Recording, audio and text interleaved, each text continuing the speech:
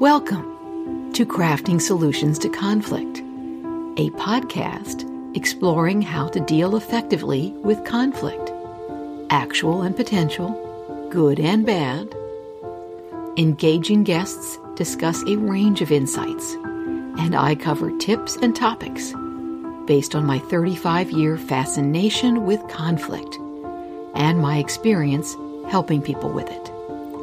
I'm your host, Jane Bettel, and my goal is to share a perspective on conflict that is both practical and positive.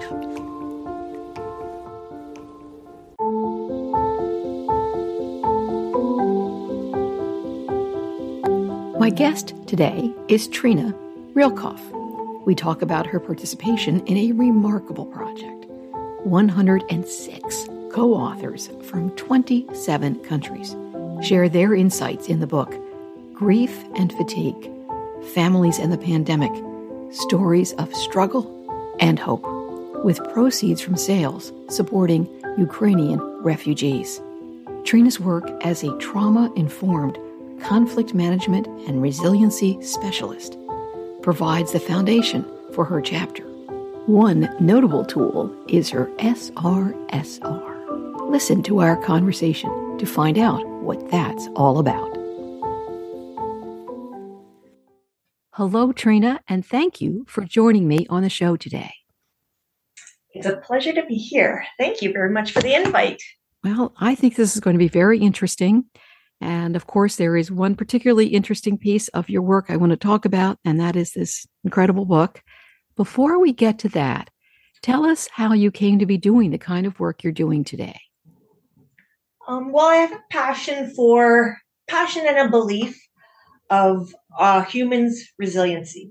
Mm-hmm. And the story and the visual of my own experience, personal experiences, but also helping others find their inner strengths to overcome adversity, trauma, and conflict has been a lifelong journey. So my background is actually in clinical mental health, social worker, and behavioral consultant. But I think my really accepting people's differences and focusing on their strengths starts when I was actually in grade 11, 12, and through my university years where I worked as a psychiatric nurse's aide in a psychiatric institution. Interesting. And were you aware at that time of the impact it was having on you, or was that something you learned about looking back? No, it's in a reflection of looking back. It's through that experience, and when I started my career after university, working in schools in mental health as a behavioral consultant and a counselor, and helping kids, high-risk kids, had the label put on them that they were the behavioral kid, the violent kid, unstable home life, and helping those both children, youth, starting as young as kindergarten up to the age of 19, recognize that some of their inappropriate behaviors could be changed to appropriate behaviors. We just had to redefine the resilient strengths of what they were doing. I'm hearing a thread already, which is a resistance on your part to accept labels that hurt people. Yes, because none of us can change our past. That's the thing. No matter how hard or how much we want it, none of us can change our past. And we have today, the present, and the power to influence and make the choices for our future. I think that's very interesting. And also, I'm hearing an emphasis on changing behavior, which is not the same as we're going to change your personality, we're going to change your inner anything, but we can control our behavior somewhat. It is. When you look I have two kids that are now adult, and when I used to counsel, and my kids were counseled throughout their whole life. Of course. Looking at, it's telling, when you have your own kids or family or even a partner as an adult, I love you, but I do not like your behavior right now, or I cannot accept that behavior right now. We need to address it. Yeah, excellent. So it started out with this experience very young in life when you were a teenager, and then immediately after university, then you started in on this path with the schoolwork. Yep. And the path actually was an adventure of resiliency when you kind of take chances when you don't know the outcomes, right? So True. resiliency also to me represents you don't know what the future holds, but if you don't take that chance and know you have the skill sets, the belief, the courage to try, you might be missing out on a lot. So when I graduated university, me and a girlfriend just kind of packed up our bags, finished our summer job at the psychiatric institution. I lived in Manitoba, Canada at the time, in Winnipeg. And we just packed up a bag and took a pillow and started driving west with no destination in mind. Wow. And that's kind of where my life's journey of living in 5 provinces and traveling around the world kind of originates. Oh, fantastic. Well, I have to ask, do you think that this traveling through your life has affected your interest in resiliency? I don't think it's affected. I think it's influenced because it's allowed me the opportunities to work and live in urban centers, like over 1 million population centers where I am now, in small cities, 20, 30, 40,000, in small towns, like population 2,500, on the ocean, in the lakes, worked in northern communities, on reserve Indigenous lands. So it's allowed me opportunities to see the environmental contexts and how the environment does impact us. And it does provide us a different lens when you have more lived experiences. Sure. So tell us what came next. You went on this journey with your friend, and then where do things go from there? That's a lifetime. It's basically my background of mental health also incorporates working in corrections. Working as a correctional officer and as a parole officer. So supervision of federally incarcerated offenders. So when you're working with, high risk, whether it be youth or adults, you're working with people who've gone through a lot of trauma. Yes. And have had a lot of difficulties, conflict. And sometimes when you're working with them, hearing their story, it's helping them pull out again, what are their strengths? What are their beliefs? What are their values? What do they have the ability to do that they didn't recognize or nobody else helped guide them?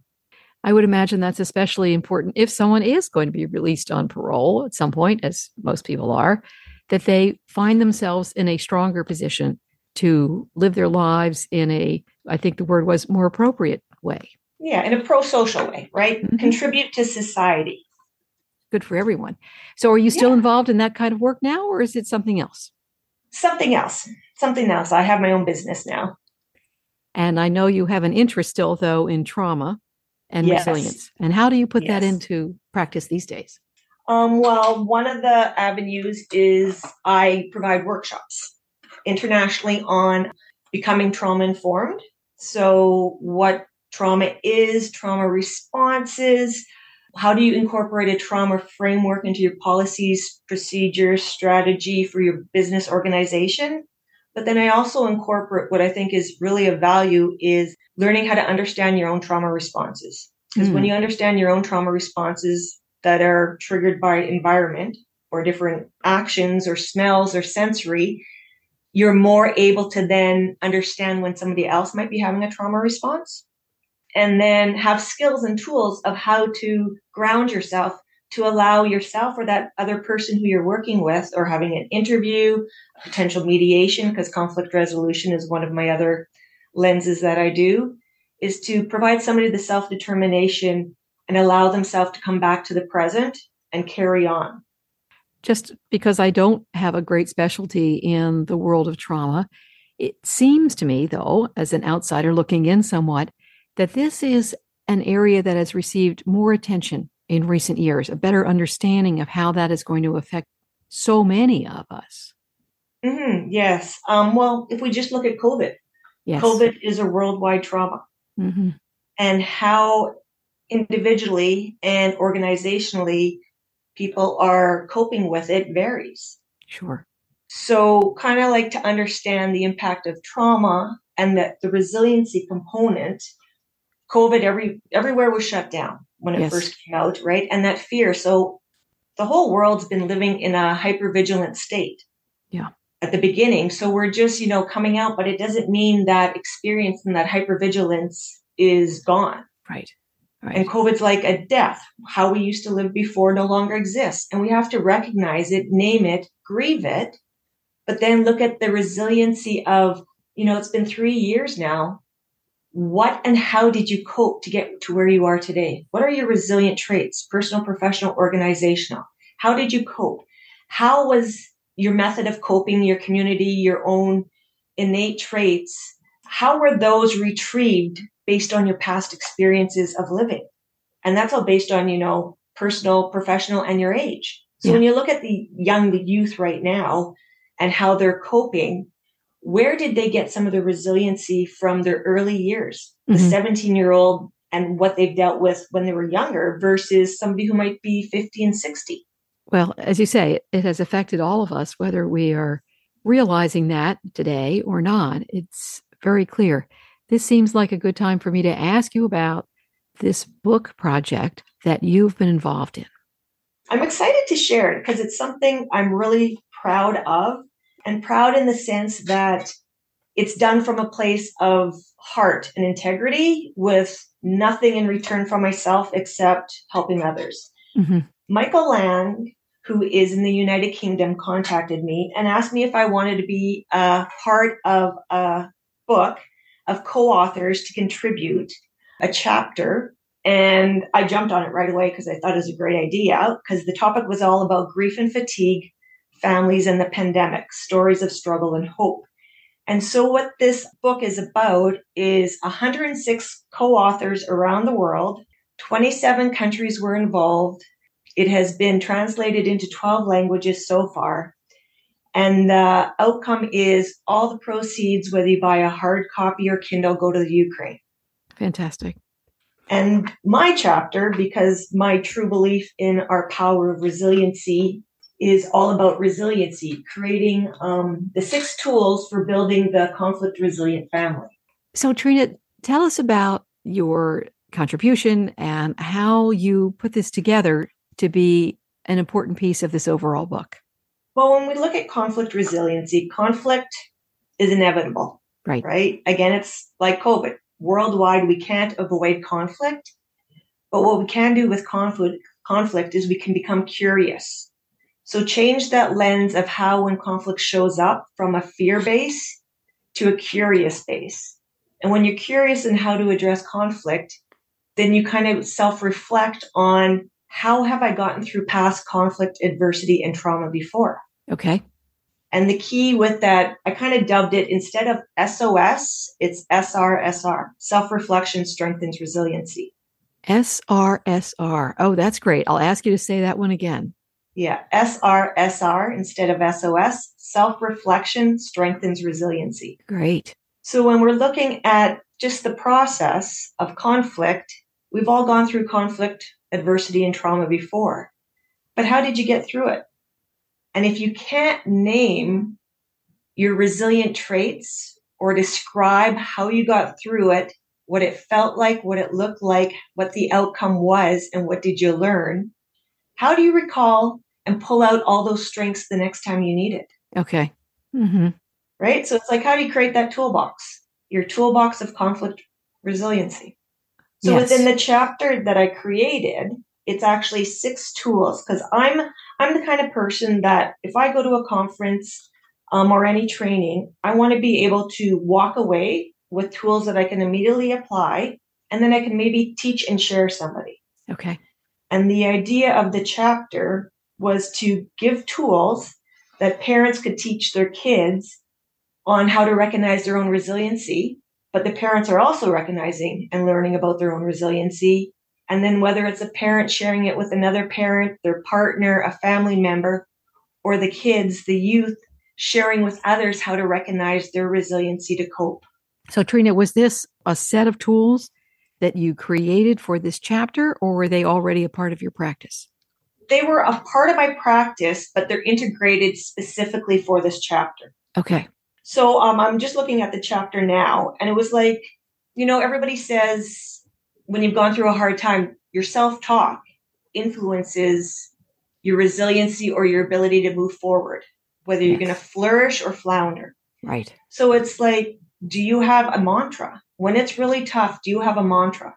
What is your self-talk? So it's like for parents, and with COVID, with kids at home and they lost families, their ability to cope with conflict and be exposed to it has been stunted. Mm-hmm. Right? So that then creates fear, anxiety, right? So we want to help all ages have a mantra that when they're experiencing that fear-based conflict, what can they say to themselves that they know they'll be able to address it and manage it and confront it? So it's like a parent telling a child or a youth, I believe in your or my capacity to overcome whatever that might be, right? You matter to me because you are more resilient because I see your perseverance when you did X, Y, and Z. Very specific then. Yeah. Mm-hmm. Yes, right? Because that's how we learn. So coming from the behavioral consultant kind of background, again, when we're learning, we can all learn skills, but it doesn't mean we understand how to apply those skills into every environmental context needed. So when you have the skills, but you don't know what that looks like, feels like in the environment you need, you still have a performance deficit. Mm-hmm. So that's where when you're looking personally, professionally, or even organizationally, you can put people through training, but we still need to understand what does that look like, feel like. And that's where as humans, we assume everybody knows how to integrate that into the environmental context required. A big assumption. Yes. And not necessarily a wise one either. No, but it's human, right? Yep. Human is quickly to go to the negative and assume because you took a course or some skills, you know how to apply it. So give us an overview of the tools, if you would. Sure. So tool 1 is change your lens on how you view the conflict. So how I like to break that down is the conflict or what's presented in front of you, is it a barrier? Is it an obstacle? Or is it a challenge? So a barrier is like climbing Mount Everest. Okay. You need a specific skill set, training, and equipment to be successful. So when there's a barrier, you need to go and educate and learn a few more skills to address that barrier. Mm-hmm. If it's an obstacle, it means you have the skills, but just like an obstacle, you can go, like I'm thinking an obstacle race, right? Right. You can go above it, you can go under it, you can go around it. So you have to do a cost-benefit analysis to decide which is the best way to address this obstacle based on your skills and training. Is it a challenge? That's then when we look at the rules, procedures, policies, instruction manuals are they maybe outdated? Okay. What is missing? Because with COVID, a lot has changed now. And when we're kind of looking at the policy procedure, what is the challenge? We're looking at resiliency, the topic of conflict. What's going on in the world right now is how we're creating psychological health and safety in our workplaces. Yes. Mm-hmm. And psychological safety from the perspective of what is psychological protection when you go to work? What does that look like, feel like regarding the topic of COVID? Right. So here in Canada, we have the Canadian National Standards of Psychological Health and Safety that have been integrated into the Occupational Health and Safety Policy Legislation Labor Code Law. Mm-hmm. Our national standards have now been incorporated into the ISO standards of the world for occupational health and safety, workplace violence. And what's kind of exciting is that the Geneva Convention has adopted the Canadian national standards. That is. And the World Health Organization just this past 2022 has created a framework regarding what is psychological health and safety, mental health in the workplace. The U.S. has jumped on board, and just before 2023, the Surgeon General just released their framework on what is mental health and psychological safety in the workplace. Very good. So when we're looking at how are we trying to create this, it's coming from our resiliency. Yes. Okay. I guess that's both the first tool and some other information. Yeah, that's the first tool. Yeah. The second tool is just having that resilient attitude and mindset. Mm-hmm. When you're overwhelmed, right? What do you tell yourself? Creating that mantra. The power of gratitude. So a lot of people, overlook the power of gratitude. Gratitude, whether you receive it or give it, actually helps start producing the dopamine and serotonin in our body, the happy hormones. Yes. So when you give gratitude, you feel better as well. You're not just saying it and cognitively, your body feels it because the hormones are coming out. So a practice I like to encourage is before you go to bed, name 10 things you're grateful for. First thing you wake up in the morning, name 10 things you're grateful for. And they don't have to be huge. It could be, I'm grateful I woke up and I was able to look outside and see the stars. Yes. Tool number 3 is the SRSR, self-reflection strengthens resiliency. Love that. So it's kind of looking at being able to recover from as of today, if you self-reflected, how did you help, your kids when we're looking at the book, overcome the difficulties regarding homeschooling? Yes. Online learning. How did you help them cope and learn from the setbacks? Couldn't go out with their friends. The maybe different learning styles, learning disabilities that the kids didn't have the supports they would have had in school, right? How did you learn from those setbacks and recognize you got through them? Let's look at some of the traumas, right? How have you dealt with the trauma of COVID? Some families have lost people, or some people have experienced the COVID and long-term trauma after effects. Right. Another old one and a good one, but a lot of people don't recognize for that self-reflection strengthens resiliency is just journaling. Or what happened to when we're all locked up, writing that old-fashioned letter to somebody. Yes. So exciting to get something written by hand in the mail. Yeah, it's better than a card. Yes. I can say I still have letters from my grandma that we used to write each other when I was in high school and university. Wonderful. Yeah, wonderful. Yeah. And then tool number 5 was the universal tool for all ages that you can do anywhere at any time. And that's the practice of breath work. Yes. Because what we don't recognize is when we experience conflict, trauma, or adversity, we stop breathing. Yeah. We automatically stop breathing. And even though it might sound like the simplest tool to learn, it's the hardest one to master because you have to master it before you need it. Mm-hmm. Oh, I love that. Mastering it before you need it. Mm-hmm. Yeah. Mm-hmm. Right. And then doing it properly. Everybody thinks breathing is easy, but there are a few different techniques. So it's learning which technique resonates and helps you the most. It's so simple and so important, so inexpensive, all these good things, and yet not as simple to do well. It's the hardest one to master. Mm-hmm. So interesting. And then the 6th tool I created through where I had my training in resiliency. So it's interesting how resiliency's come back as a theme right now, but I was trained in resiliency over 25 years ago by Nan Henderson down in California. So resiliency is a lot more than just eat well, sleep well, and have a community. Yeah. And this is where I learned about how we do have innate traits and how to discover your innate traits. And so what was created and shared in the book is a T-chart of conflict resiliency. So it's kind of helping parents, and you can switch it up to as an adult too, as a team builder as well.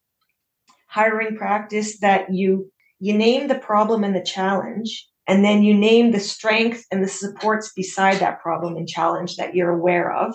And so it could be something like your child had difficulties focusing online.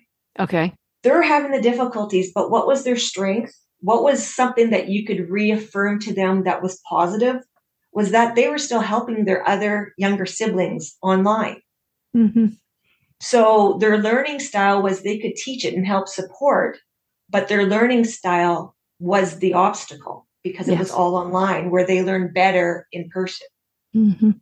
And then how did your child or youth cope with that? Well, they would make jokes or tell a funny story. Their humor is what helped them cope through this difficulty.